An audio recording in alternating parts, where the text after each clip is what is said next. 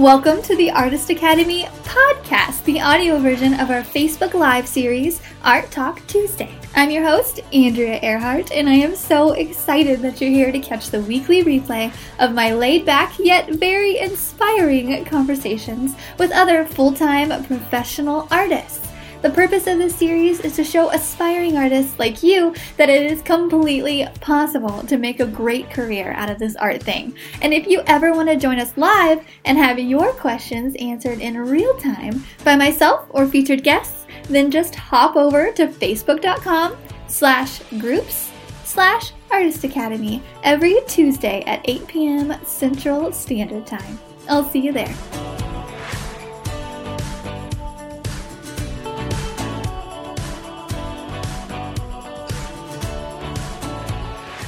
This episode is sponsored by the Artist Academy Advanced Membership, a program for artists who want to up-level their art game by taking it from a hobby or a side hustle to a full-time art business. I've been a professional artist for over 5 years with paintings in several different countries and a client list that includes high-profile companies such as Bass Pro, O'Reilly's, Duck Commander, and many, many more. So I figured out what it takes to build an art business, and now my heart is set on teaching aspiring artists like you to do the same. Go to advancedmember.com, that's advancedmember.com to learn more. This week's episode features Artist Academy Advanced student Lyssa Bowen, who just happens to be an art show veteran. Lyssa has been with me since the very first day I opened the doors to the Artist Academy, and I have to brag on her for a quick second due to the fact that this woman works her buns off to achieve her goals. She is a complete rock star of a student, and today I wanted to get her on to talk about something that I know very little about, which is art shows.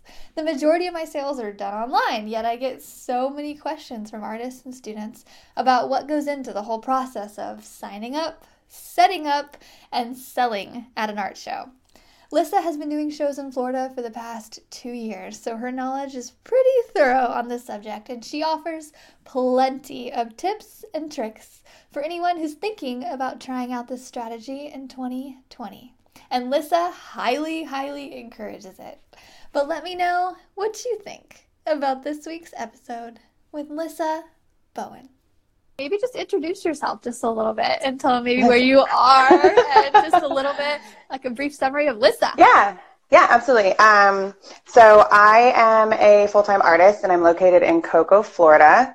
So I am 15 minutes from the beach, which is fantastic because all I really paint is beach scenes and stuff. I do a lot of ocean waves and beachscapes and underwater stuff and sea turtles. So it really works because I've got a lot of inspiration going on. This is all I do. I do it full time. And that was like, I was baby stepping into it a couple years ago. And then earlier this year, unbeknownst to me, kind of picked me up and booted me without really asking into full-time artistry. There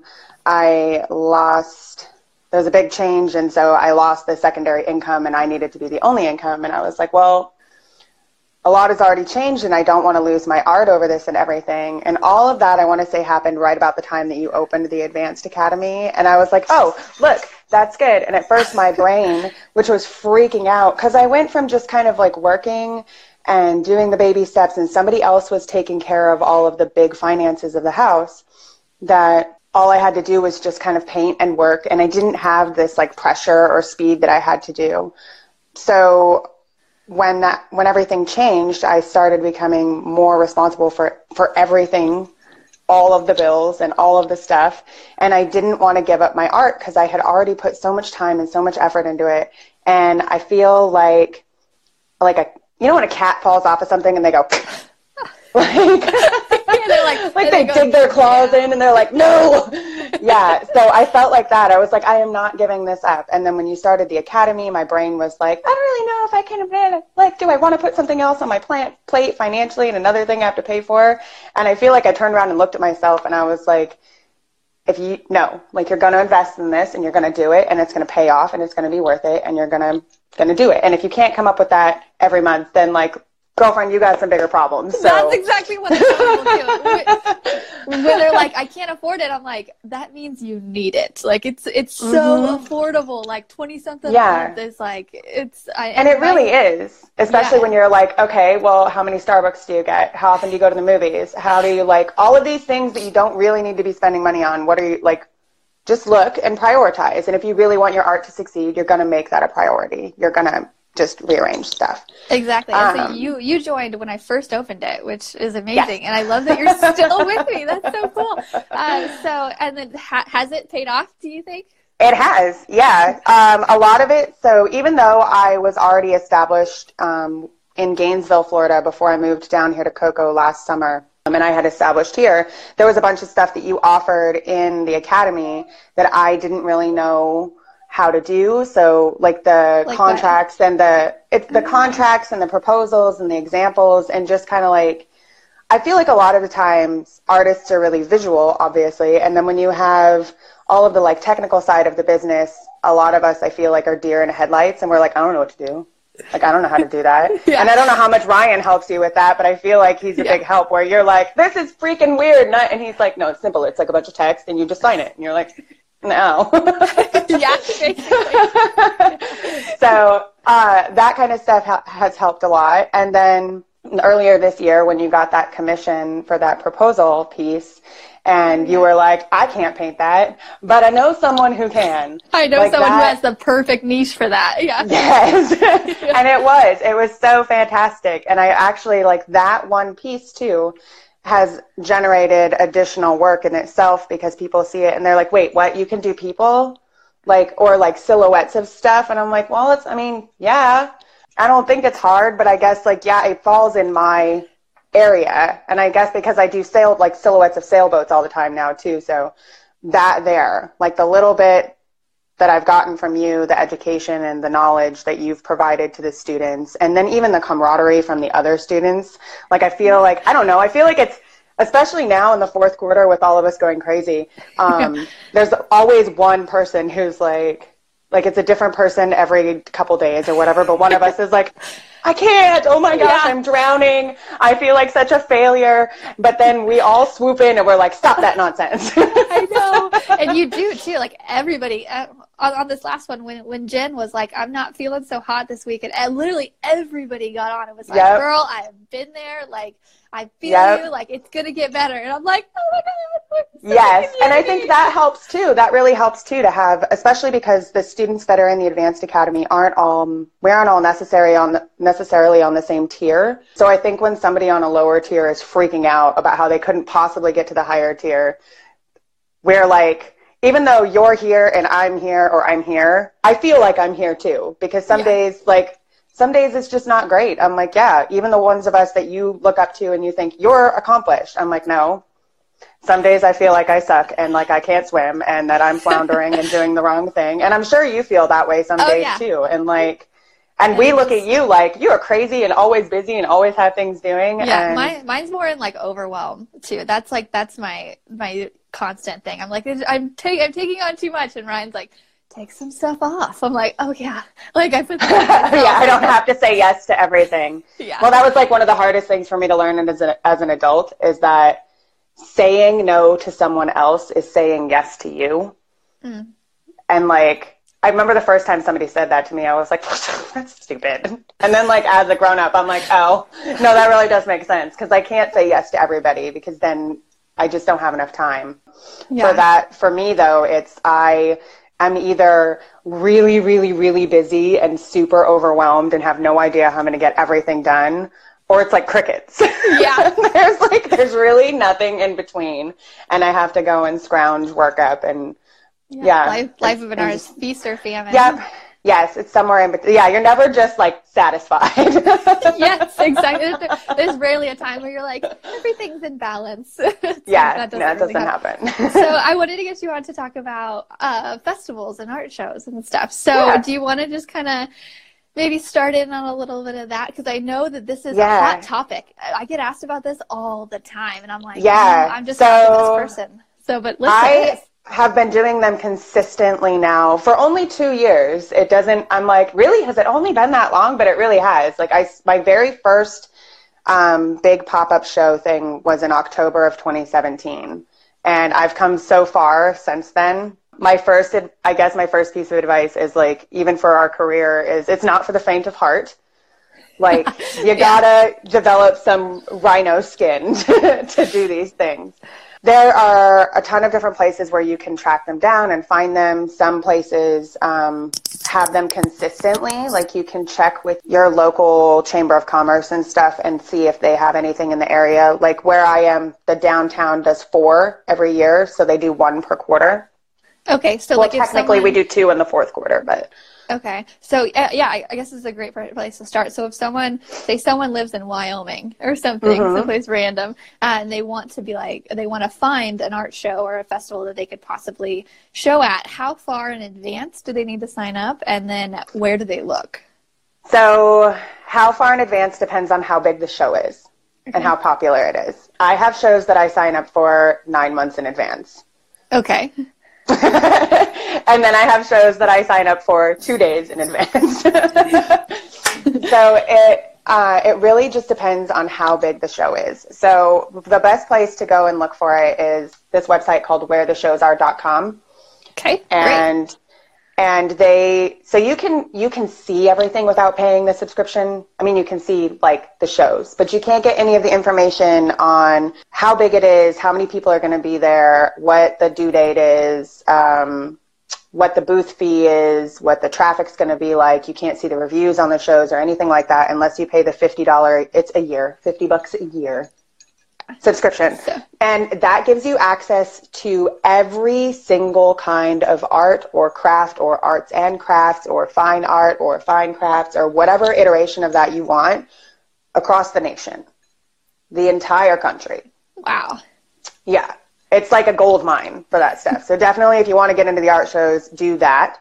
And then that's going to tell you where you can apply. Some of them have their own connections that you email them, or they have their own websites that you go through, or they have like a sister website that you go to that, and that organizes all of the applications. So for that, it's festival.net or Zapplication. So it's application with a Z in front of it. And that keeps all of your stuff organized in a digital portfolio. And okay.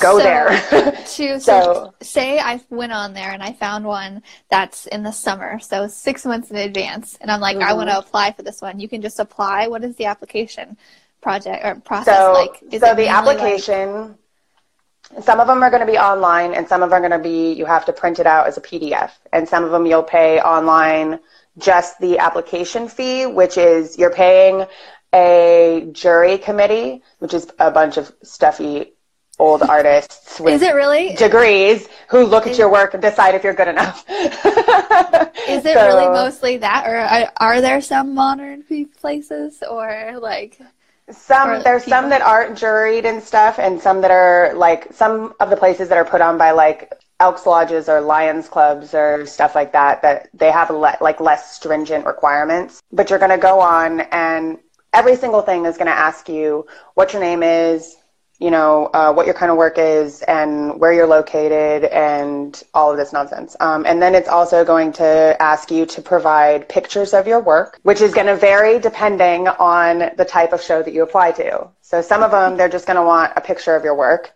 and they're going to want varying degrees of the different types of work that you do. The fancier juror shows are going to want work that goes together. Okay. Yeah, so like a series. Yeah, a series. They don't all have to be from the same series, but they do get kind of weird about like what you're displaying. Some other ones want you to display they want you to show a picture of you working. They want proof that you made it. Oh, okay. And like, yeah. I have plenty of those posed photos of me working. Yeah. So I have, every time that I'm at a festival and a newspaper comes by and takes a picture of me, I save it. Because I'm like, haha, like, and it's perfect for, look, I am creating it, and I'm at a show, so like, look at me. Then they also want a picture of your booth setup. Okay. Which means that you have to erect your entire booth setup.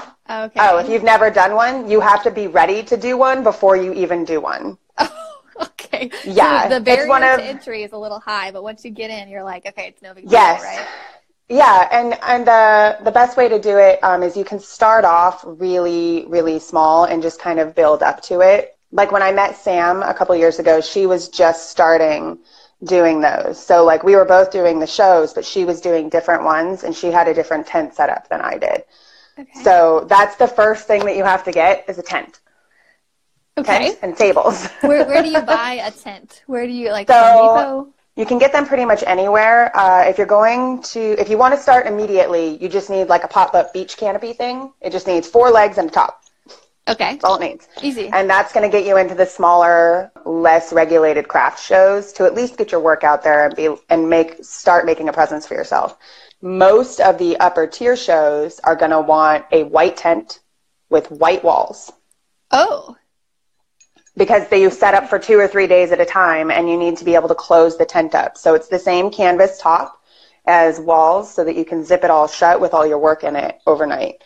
Is that all white thing a Florida thing, or is that like so far, yeah, it's definitely a Florida thing, but from what I've seen, it's also a everywhere else thing. The only thing that's going to change at that point is the shape of the tent. Okay. Like some of them are going to be the triangle, like the pyramid tops, yeah. And some of them are going to be domed, and the domed ones are really nice, but they're also very expensive. You can get the white tents you can get at Sam's Club, you can get at Home Depot, you can get on Amazon. Mine came off of Amazon, and it's just an industrial easy up. Okay. That's where you've got to start, and that's going to run about $200. Woo! Like right off the bat. Oh man. Like unavoidable. Worth it. Okay. Yes. So that was my couple years ago. That was what I told my parents I wanted for Christmas. I was like, I want this tent. Perfect. Yes. So you need a tent to start off with. And then at that point where you start kind of varying is it's going to depend on what your medium is. If you're a sculptor, a jeweler, or a painter, or any sort of 2D artist. Okay. We'll just kind of assume maybe everybody's a painter. Everybody's a painter. Yeah. We are. We'll just assume. Yeah. You need walls. Okay. To hang your work on. So even the options for those are going to vary. I'll make sure I post a picture of my booth and I'll have it in a post on mine, or at least on my story when we're done. My walls are reclaimed wood and chicken wire because I'm very much with like Sam is I don't want to go and like generate a bunch of new stuff. I want to make it all out of recycled stuff. So I made my walls. My collectors and clients and everything, they really like it. Unfortunately, the fancier shows do not. They want you to have very specific black, tan, or charcoal gray pro panel walls, which cost well over $1,000. They're expensive. What? Oh, yes. Wow. So the internet is a beautiful thing, and so is YouTube and DIY stuff. There are places if you're handy, where you can DIY your own pro panel looking walls that'll suffice. And you can do that probably for half the cost. Okay, I might just ask you where these YouTube videos are, and I'll include it in the podcast notes. That way people can just click. Yeah. And then there's also, of course, the other thing you can do is Facebook Marketplace is your friend. You have to assume that around you there is some older artist that is done and is retiring and selling their entire setup. That's what you want. That's a gold mine. Because you're going to get it for a fraction of the cost, because a lot of the times they want to help. They want to help the up-and-coming artist. And so they are like, oh, hey, I have everything here, and they'll list everything. And sometimes they're willing to break it up a little bit. And that's like pennies on the dollar of what you would be paying. So definitely try that. There are several other wall types that you can go. There's grid wire walls that you can get in black, or you can get in white or silver. Then there's mesh panel walls, which are really great for artists that have lighter work. And then those come in varying colors too. And they just stretch from one wall to the other. And get away.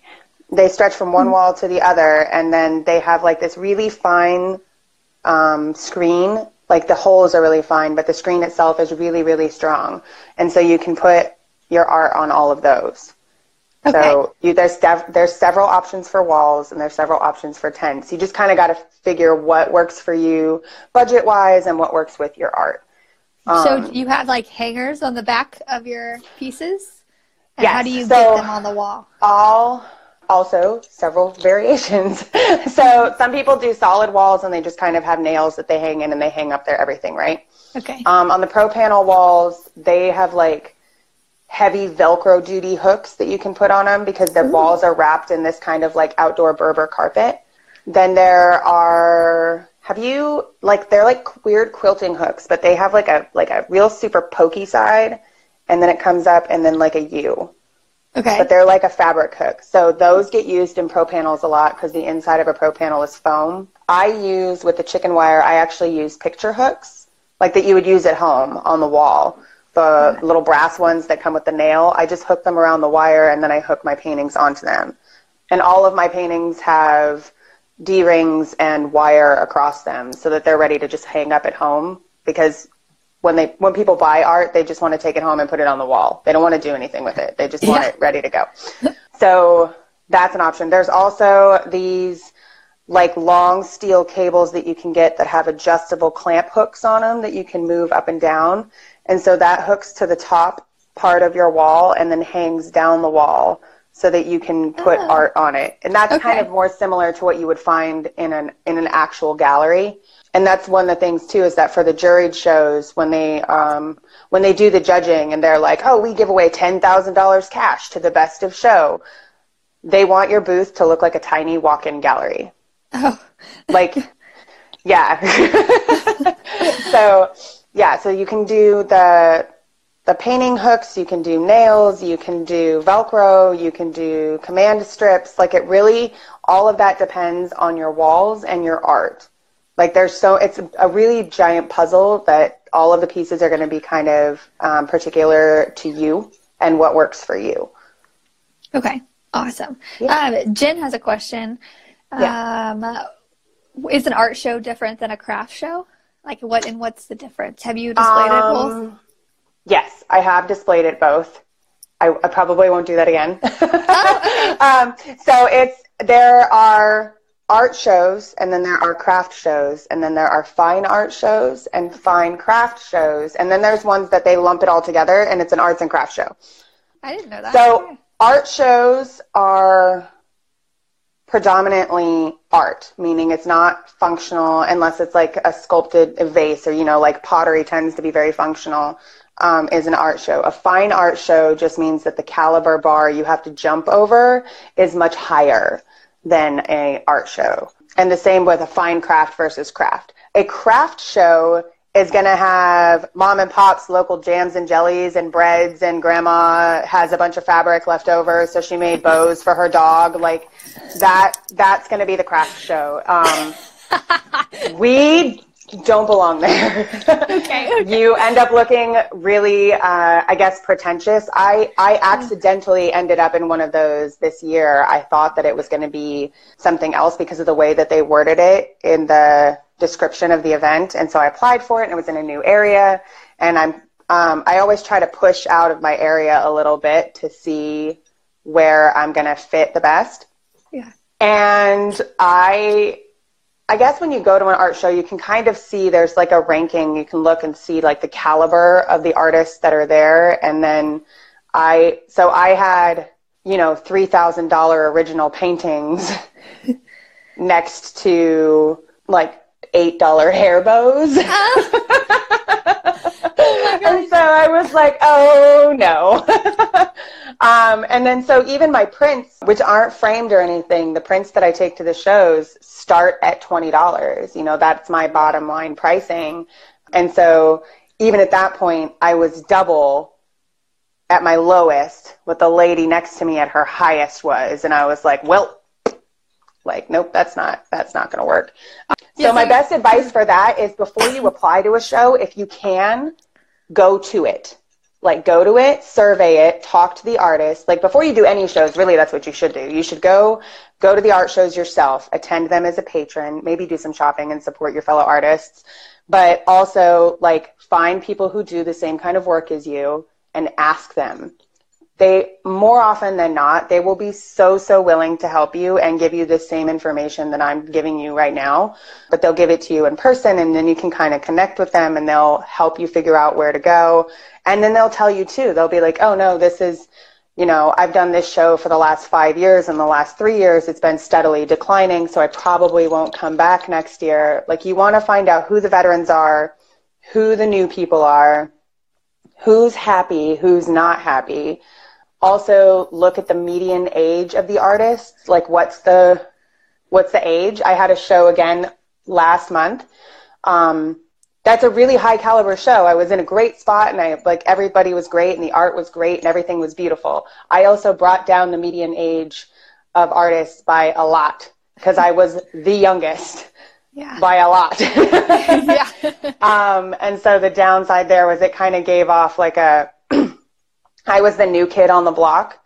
And so everybody was kind of like, oh, you've never been here before. Like, why are you here? Like, what are you doing? And it's like, they liked it, but it's all like, I'll have to go back another year to see if it's still that way or if it's not. Some of the best advice that I've gotten from artists when I've gone and had those conversations with them is you have to give every show 3 years. Oh, okay. Before you write it off. Because you gotta make sure, because especially like, you can never know. The shows are always different. Even though you do the same show, I had one that I did in October, and this year was my 3rd year on it. So my first year was great. My second year was less than great. But it was in Gainesville, and it's where the Florida Gators play football, and football is really, really big in Florida, like huge. And it was the one weekend that there wasn't a game. And when there's the one weekend that there isn't a game, the entire county is like, let's do all of the things right now. We'll do them all this weekend so that we're not competing with football, except then they're all competing with each other. So that one wasn't that great. But then I did the same one this year, and it's the best show I've ever had. Like, I was like, oh, okay. Okay, so yeah, that's a lesson. Okay, so don't write one off just because it's your first year. And probably the first one you do is probably going to be one of the worst ones too, because you're just getting a feel of how to set up. You're just getting a feel of how to talk to people in person too. Yeah. And so could you give some tips on how to get people who are just kind of strolling by to take an interest? Do you let your art do the talking? Okay. Work live. That was one of the things, especially for a painter, bring something so you, like when you do the live painting at the charity events and stuff, or you bring the print that you embellish or something you're almost done with. At the show, you want to bring something that you're like 3/4 of the way done, maybe halfway done with, so that you have enough of it that people are excited about where it's headed, and they want to stand and watch you develop it for a little bit. They don't want to see you putting on your final strokes. They want to see it actually be born. And then you'll get people, if you're doing that on the first day, you'll get people who will come back on the second day just to see how much farther you are. They want to see it develop. And also probably gives you something to do other than it gives you something to do. Yes. It gives you something to do and something to keep your mind occupied. I'm an anxious overthinker. So I take something to work on, because otherwise I sit there and I'm like, oh my gosh, nobody's coming into my tent. And I'm like, do they like me? Do they like my work? Like, what am I doing? I'm wasting my life. I shouldn't be here. This is ridiculous. No one's going to buy anything. How am I going to feed my kids? And I just think like you do. Though I think anybody in that position, like all of our minds would go the exact same way. Yeah. And so when the unfortunate thing about that is when you start thinking that way, you start putting out that kind of like swirly, negative, don't come talk to me because I'm a ball of blech. Yeah. So when you have a painting to work on, it gives you somewhere to focus that. And then because you're working, you look interesting, people want to come up and talk to you. And it's really funny because they'll always be like, oh, I don't want to interrupt you. I was just watching. And you're like, no, it's fine. It's fine. Like, this is why I'm doing this. So, to get you. What about music? And you just engage with them. Do you play music? Or is that not a thing it shows? Some artists play music and some don't. I personally don't, especially if there's live music provided at the thing, because then you're in your competition with the other music, and it just kind of ends up being noise. Yeah. And I think that people have very particular musical tastes, And I'm always afraid that I'm going to like make somebody go away from my tent just because they don't like the music I'm playing. So okay, yeah, I don't true. do that. True. Just play like classical. Yeah, so you just say, you know, you just kind of engage with them or anything. There's some artists who are really super selly and like jump down your throat and are like, oh, this is my art, blah, blah, blah. And like, I'm not one of those. I'm like, hi, I'm the artist. If you have any questions, like, please feel free to ask. That's my sales pitch. Okay. And like, I even say that's my sales pitch. I'm like, I'm not here to bother you. You're here to look at art. And if they engage with me after that, then I engage with them further. Okay. And I don't post the prices of my paintings in the booth. You don't? Okay, why? No. Because I'm always hanging originals up on the walls, and my small originals start at $150, and that tends to freak people out and they run away. Because they look at it. I mean, you do. When you go shopping and you are shopping for clothing, how many of us go and we go, oh, I really like this dress. And then we pull the tag out, we look at it and we go, oh, like, I did like it. And you put it, you know, and then you never look at it again. And so I don't do that. I have handwritten, which again, the fancy shows hate, but my clients really, really like. I have handwritten signs where I write the title of the piece, the medium and the size, and then I write a little thing about it, like why I painted it or what it brings up for me. And then I usually ask a question at the end of it. And I'm like, you know, if it's something that has images hidden in it, I'm like, can you find the whatever, or what else can you see, or what does this piece do for you? Usually brings up a nice flow of conversation where they can talk about it. And that's what you want to do, is you want them to fall in love with the piece so much that they don't care how much it costs. Okay. You know, so and if you write on the little card, you ask the question on the card, or you verbally? Yeah. No, so if you have, like, for this one here, when I had this one at the show this weekend, it would be like hanging up like this, and then off to the, where am I? Side here? Yeah. Would be like a little index card type thing that would say, this is Boundaries. It's a 36 by 48 acrylic piece. And then I would talk about why I painted it. And it's pretty much usually like a verbatim whatever I wrote on Instagram when I posted it. Yeah. And so for that one, there's a bunch of stuff hidden in the clouds because I was working on it live at a couple shows, and kids would come up to me and they'd be like, oh, there's a gator right here. And I'm like, what, where? And they would show me, and sure enough, there was a gator. And so I would like develop it a little bit and pull it out, because there's something about kids coming up and participating with me in my work that I really, really like. So that was what I asked for that. And I'm like, can you find the gator? What else can you find? And so people were stopping and talking about that all the time. But when you develop that conversation with them, they have a chance to kind of fall in love with the piece and fall in love with you. And you have to sell yourself as much as you have to sell your art, because as an artist, that is us. Like, this is me. Part of it is it's me. And so you have to like both. You have to connect with both to want to buy the art. And a lot of the times you get them to fall in love with the piece enough, and if they can afford the original financially, then they just buy it.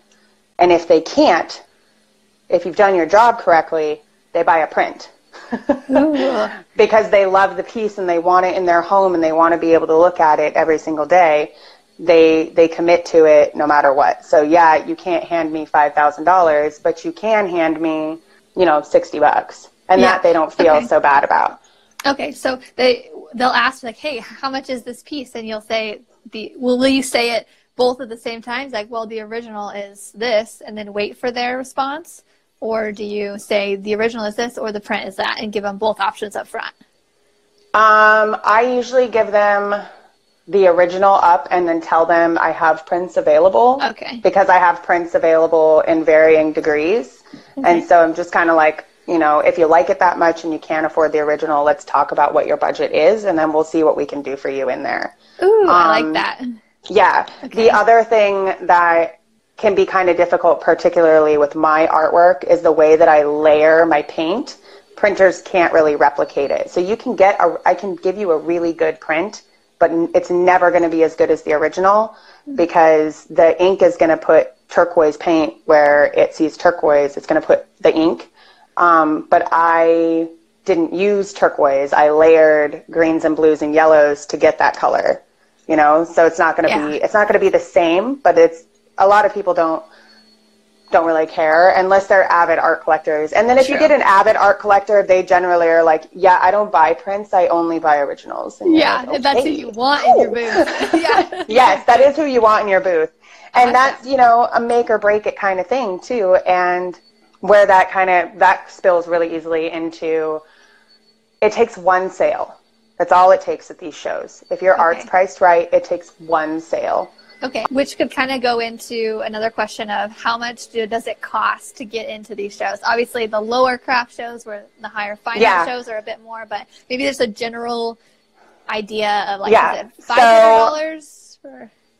Some of them can be as low as like $20. Okay. Those are generally your once a month pop-up art walks that last for, 4 to 6 hours, anywhere in that, like on a Thursday, Friday, Saturday, all the way up to $1,000.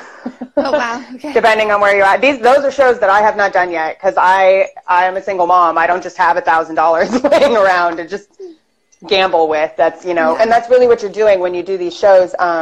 You're kind of gambling the booth fee to see if you are going to make it back. A lot of the times the shows are like, oh no, we charge that because we know you'll make it back. And you're like, yeah, but can you really guarantee me that? And the answer is no.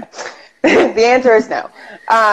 So yeah, some of them, like the ones that I haven't entered, are South Florida district. I don't know if anybody is familiar with it, but Art Basel just ended, which is a huge, long Miami Art Week. It's like New York Fashion Week, except it's art, and it is enormous and incredibly difficult to get into. My God.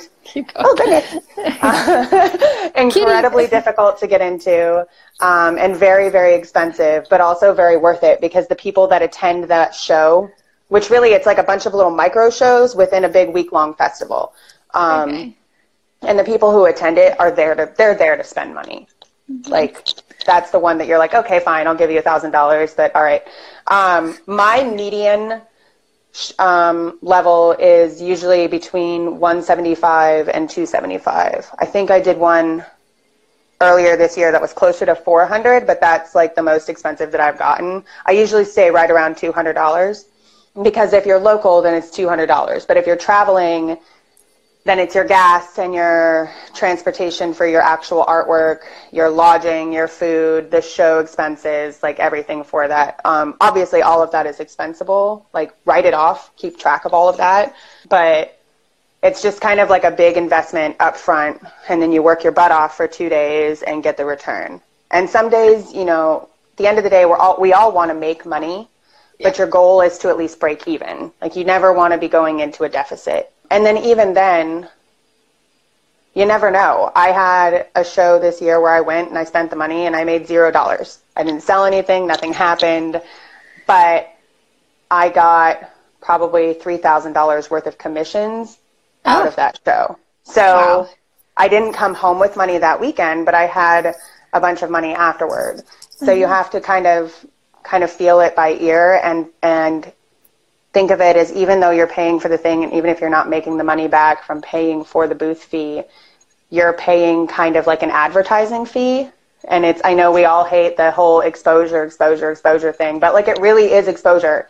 The best thing for you is for you and your art to be in the face of potential collectors as often as possible, in the best mood possible, with your best foot forward as often as you can. Even though I had that show, it was really discouraging. And it was because I was just not in a great spot. I wasn't in a great spot mentally. The weather was terrible. It rained the whole time. Like, and I can't control that. Like, I can't control the weather, and it was what it was. But after that, it ended up, I got a client that wanted something similar to what I had recommissioned. Like, she wanted me to repaint it in different colors and do that. And then another one was the surfboard that I did. And she was so happy with my work that she's been a repeat collector for the last 2 months. Like, she's come back to me repeatedly. And she's like a golden client. So So yeah, it's expensive up front, but not always. So if you're wanting to get started, look for a local art walk. Talk to your local art community and see if there's something you can get involved in. Food truck festivals have gotten really popular in the last several years, and a lot of the times they have space for vendors, and they turn into this like Friday Fest. Everywhere I've lived in the last 10 years has had some sort of Friday Fest. It's one of the Fridays of the month, and it's consistently that Friday every month. And there's food, and there's music, and there's art, and it's kid friendly and dog friendly and people friendly. And like, that's the kind of thing you want to get in on. And just kind of take small stuff. Don't take anything that's more than like $20. Just little things. Okay. Mm-hmm. Yeah. And this kind of moves into Denise's question is, she says that she wants to do art shows in the next year, which is exciting, but how much stock should she have for that show? So that also depends on the show. How big is the show and how much space do you get? So some shows you only get a 6-foot table. Okay. So that you've got to confine to that. For painters, it's going to be, a couple bins of prints and maybe some small items and maybe like really tiny originals that you can put on easels on the table. Those are going to go all the way up to 10 by 10 booths, which are the ones that require you to have a tent. So if you do your 10 by 10 booth, then you're going to want enough art for the walls, and which is pretty much going to be 1 or 2 pieces per panel. So depending on how big your art is. And then I would say probably no more than 2. They're like these canvas manila envelope looking things that the prints go in. Do you know what I'm talking about? Yeah, I think they're called print stands, but like they're black and metal, and then you put the prints in them, and then that's you want those. And it's not a lot. You would rather be over prepared than under prepared. Yeah, is the thing. Okay. And then it's just schlepping it all back and forth. Yeah. Also, what sells the best? If you could pick out like one thing, originals, prints, mini prints, what's the one thing you think like if you're bringing it, it's probably going to sell, or does it? Yeah. So it varies where I am and the time of year that it is. Mm-hmm. I have certain places that I know. I do know for consistency, at least, the town that I started out in Gainesville, Florida, my best product to take there is greeting cards.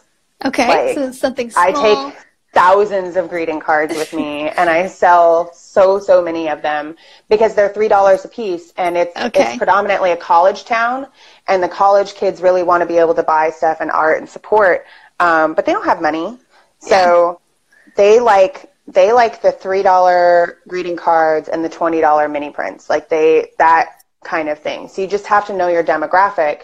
And unless you're doing it somewhere that you've been established already, you don't know until you try. You don't know until you go.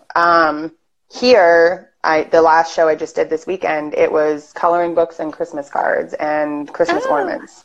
But if it's the time, you know? And then other places, it's originals. I never know. I just kind of have to go and take and be like, okay. So sometimes when you do a show and it's your first year there, part of it is just going to be, you're going to have to walk it and see what's going and what people are buying. Pay attention to the people who are walking by your tent that have shopping bags and stuff. See what people are buying. And then if you kind of can if you see something that's going by a lot, go find who that is and find out what the price mark is. Because that's going to be like, okay, that's what people are finding acceptable spending at this show. And again, that varies. That's one of the hardest things is like you can get all of your stuff together. And why I said you needed to have rhino skin going to do shows is that they will never be the same. They're always changing. Sometimes it's really fun. Sometimes it's really terrible. Sometimes the people are nice. Sometimes the people are not nice. Sometimes the artists are welcoming, and sometimes the artists are like, excuse you, there's enough of us here. Why are you trying to play this game too? It's, it is not for the faint of heart. There is a lot there's just a lot of variables that are going to be included in every show that you do. Some of them are going to be in your control, and some of them aren't. And all you can kind of do is hope. I hate that. All you can do is hope for the best. But all you can do is hope for the best and adjust year to year. So if you go the first year and you don't do anything because you didn't bring enough little stuff, then go back the next year and take less big stuff and bring your little stuff. And if it's the other way around, maybe you brought too much little stuff and it's a higher end show, and, you know, those people want to spend higher end money and they don't, like, they somehow think that you're beneath them at that point. It's really, really bizarre. Like, you have to kind of ride the wave or the roller coaster, and there's no real rhyme or reason to it. The only thing that you can do is consistently have your tent and your setup and work and be as authentically yourself and cheerful as possible. And even if you can't be cheerful and people come in and they ask you, like, hey, how are you doing? You'll be like, well, it was a lot of work to set this up and the weather kind of sucks, but here I am and I'm happy. So how are you? And a lot of the times people will respond to that. You know, we're all human. So we respond to each other's humanity, I think, a lot better. And ultimately the person who's not going to respond to you in a positive way really isn't going to buy your art, because they don't, if they don't like you, they don't like your art. It's so true. Like they have to have it's like similar people buy from similar people. You can kind of tell who's your people when they come in and with how much excited they are. You've said that before, I think. I remember you hearing in another podcast where you were saying that you sell better if they have a chance to meet you and talk with you rather than your work just hanging up in an office for a month or two and nothing happening. Yeah. Like, they need a chance to meet the artist and connect with the artist. Which is perfect for shows and festivals. That's exactly what you're doing. You're connecting with your customer. And there's just, I mean, there's such an online game here recently, which is amazing that we can sell art on Instagram and stuff, but you just can't beat that in-person connection, which is why I hope people listening are like, really, if they've never done a show or they've never, you know, presented or something, I really hope this inspires them to help get them out and do it. And because it's not as scary as you think it is. Yeah, no, and it's fantastic. And too, like, with everything being online so much now, I can't tell you how often I go to a show and people come in and they're like, oh, I follow you on Instagram. Like, I've seen your work. It's so awesome to meet you in person. Like, oh, this is cool. Or specifically with Boundaries, the piece that I just finished, people were watching me paint that and they were watching it develop on Instagram. And people came to the show this weekend specifically because I was like, hey, I'm done with it. If you want to see it in person, it'll be in my booth on Saturday and Sunday. And people would come just for that because they wanted to see it finished, or they saw it at a previous show where I was working on it and they wanted to see it finished. And so it's just weird how interlocked or intertwined or muddled like all of that is as far as Instagram and Facebook go. And I keep meaning to be like, to hop on the TikTok train. I one at a time. Like, just one. It's a lot. Recently I've been experimenting on LinkedIn too, and I'm like, I'm just adding more. I don't even know. Well, and that's the thing though, is you've got to kind of cast a wide net to get a few fish. Like, do what worked. We have a couple questions from when we posted on Instagram yesterday asking for questions. What's the best way to charge your customers? So if someone wants to buy right then, how do you collect their money? Take card. Get yourself a reader. Okay. Yeah, so a lot of people don't carry cash. Yeah, so I had Square and PayPal, and I actually just got a merchant reader through my bank and my business account. So if you can do that, that's the best way to do it, I think, because so they sent me a reader. It's a Bluetooth wireless, like it connects to my phone, and it does swipe and dip and tap and Apple Pay and Samsung Pay. It does all of the who's it, what's it's, like any way I could possibly get money from you, it'll take it. And they charge. Does that cost? Does that cost to get it or to run a transaction? Yes. So we get Square, you sign up for Square, you sign up for PayPal readers. They don't charge you for the reader, but they charge you a lot more percentage wise. Okay. So Square has a percentage charge, and then PayPal has a percentage charge, and they also have a cap on how much you can do, which stinks because it's not a very high cap. And then if you go over it, whatever you go over it, they hold for 30 days. Which is, I guess, nice because it's a savings account you can't access unless you really need that money. And then it's like, hey, okay, fine. All right. But the bank one that I just did, the reader was a one-time $69 fee for me to get the reader. And then it's $5 a month or something like that. But I do enough with it that I'm not going to miss that at all. Okay. And especially because PayPal, I want to say PayPal and Square charge me like 3.2%, and my bank only charges me 2.3%. Yeah. Per transaction, and 10 cents. It's like a 10-cent swipe fee and then 2.3% of the thing, which really isn't that bad. And it's 10 cents if my transaction is $1, and it's 10 cents if my transaction is $10,000. So okay. It doesn't matter. Yeah. It goes directly into my bank account and is immediately available. Square, if you are doing the stuff on Friday, Saturday, or Sunday, you can't have it till Monday or Tuesday. And PayPal, if you have a PayPal card, you can access it. But if you need to move it to your bank account, you have to wait a day or two for the transfer. So have you tried Venmo? Yeah, I have Venmo. Okay. Mm-hmm. Yeah, I have that. I don't use that at the shows as much as I do online. Like when I post stuff online and they're like, oh yeah, I want that. Can I Venmo you? And I'm like, uh-huh. Yeah. Yes, you can. Yeah, you do not want to limit the ways that people can give you money. And like I always joke about it because people come up and they'll be like, well, do you take card? And I'd be like, I would be dead in the water if I didn't. Like, yeah. How much cash do you carry on you? Yeah, I think I have $10. Exactly. Yeah. You know, and you get the people, but not me. Like that's, I don't carry cash on me. It's just not a thing that I do. And a lot of people, when they go shopping, like they'll take cash as like kind of a deterrent for overspending. But then you get the people who like, they took cash and they went over that and then they whip out their plastic. Like, yeah. But yeah, you have to be able to take credit cards and debit cards, Apple Pay, Samsung Pay, any of it. Like you just don't, you want them to buy your art, don't limit them. Just do not limit them to what they can buy and how they can buy it and when they can buy it. Awesome. So Ashley has a question. Do you need an LLC to be at an art show or some sort of official business license? You need an occupational license. Okay. What's that? So like, which you get through your city or your county. Okay, yeah, and that costs. I think here it costs me like $50 or something. Mm-hmm. Is that what it costs where you are? Okay. Yes, you also need to be registered as a sole proprietor or as a business with the state that you're selling out of. Well, with the state that you're based out of, not the state that you're selling out of. That question I don't know for sure though, because I haven't sold out of Florida yet, because that's being a mom and having to go elsewhere is just not something that I'm willing to do right now. Yeah. I want to. It's just a little too much.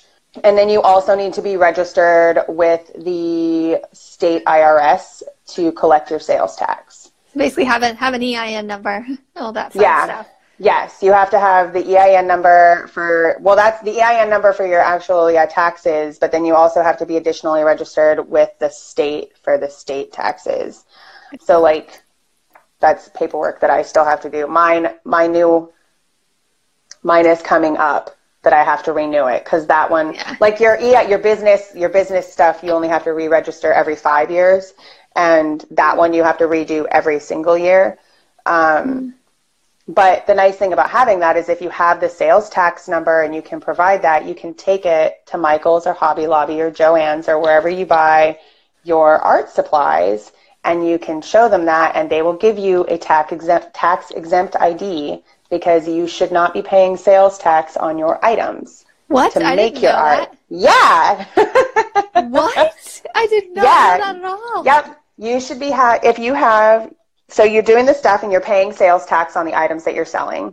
That means that you don't pay the sales tax on the items that you get to make it. So your brushes, your paints, your canvas, anything like that, you won't pay the sales tax on, because you're going to be doing a resell.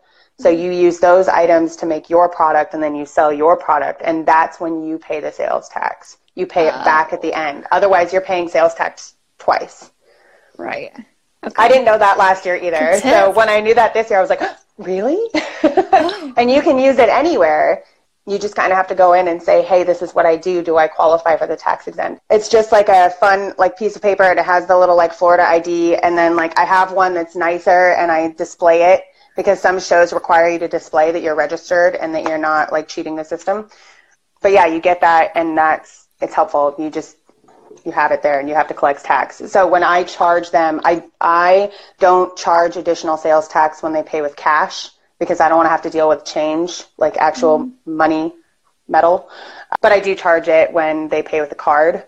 And then I just go home and I do a bunch of math. But Yeah. Okay. it makes the transaction faster, which makes them happier. So Yeah, anything to make the customer experience better. And yeah, faster. absolutely. Awesome. Okay, so what's our last, maybe like one last question. So if you were just to give like one tip or one piece of advice for someone who's thinking about doing art shows in 2020, what would you say that they must do, or any Don't give up. remarks? Don't give. Okay, I like that. Don't give up. They are Do not give up. Yes, they are worth it. It just takes a minute to find the one that you're going to be really successful at, and that one may not be where you live. Yeah. Because where my most successful one isn't where I live anymore. It's where I used to live, and I have a feeling that my goal for 2020 is going to be to push my art to the west coast of Florida and down into South Florida, and to get my own behind into Art Basel next year. Oh, nice. Yeah, which might be total insanity. I don't know how I'm actually going to manage that, but I'm going to do it. I love it. Yeah, I say if your goal doesn't scare you a little bit and think you're a little insane, then it's not big enough. Then it's not high enough. Yeah, yes, exactly. Amazing. Well, for all podcast listeners, you want to just say where they can find you, your website and your Instagram or wherever? Yep. So my Instagram is at barefootanddoodles, and it's all one word with an and not an ampersand. Yep. Okay. And then my website is really easy. It's barefootanddoodles.art. Awesome. Super easy. Super simple. Simple is the way to go. Awesome. Yep. Well, thank you so much for hopping on here and talking. I've learned so much. Absolutely. Thank you. My pleasure. Yes. All right. Well, I will see you later. Have a good day. All right. Sounds great, Andrea. Thank you. Yeah. This episode is sponsored by the Artist Academy Advanced Membership, a program for artists who want to up-level their art game by taking it from a hobby or a side hustle to a full-time art business. I've been a professional artist for over 5 years, with paintings in several different countries and a client list that includes high-profile companies such as Bass Pro, O'Reilly's, Duck Commander, and many, many more. So I figured out what it takes to build an art business, and now my heart is set on teaching aspiring artists like you to do the same. Go to advancedmember.com, that's advancedmember.com to learn more. Don't forget to subscribe to the podcast and leave a review. Also, if you ever want to join us live and have your questions answered in real time by myself or featured guests, then just hop on over to facebook.com/groups/Artist Academy every Tuesday at 8 p.m. Central Standard Time. And I'll see you next week.